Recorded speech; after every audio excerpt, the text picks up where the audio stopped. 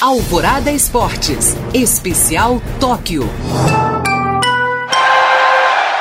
O brasileiro Pedro Barros conquistou ontem a prata no skate park dos Jogos de Tóquio. Esta foi a terceira medalha do país na modalidade que estreou nas Olimpíadas nesta edição.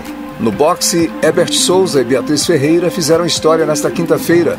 Eles ganharam as semifinais nas respectivas categorias e vão lutar pelo ouro em Tóquio. Esta é a primeira vez que o país vai disputar mais de uma final na modalidade na mesma edição dos Jogos. Por outro lado, a seleção masculina de vôlei foi eliminada hoje pelo Comitê Olímpico Russo nas semifinais. O Brasil saiu na frente, mas levou a virada por 3-1. Após 4 decisões olímpicas em sequência, o país vai disputar o bronze contra o perdedor do confronto entre Argentina e França.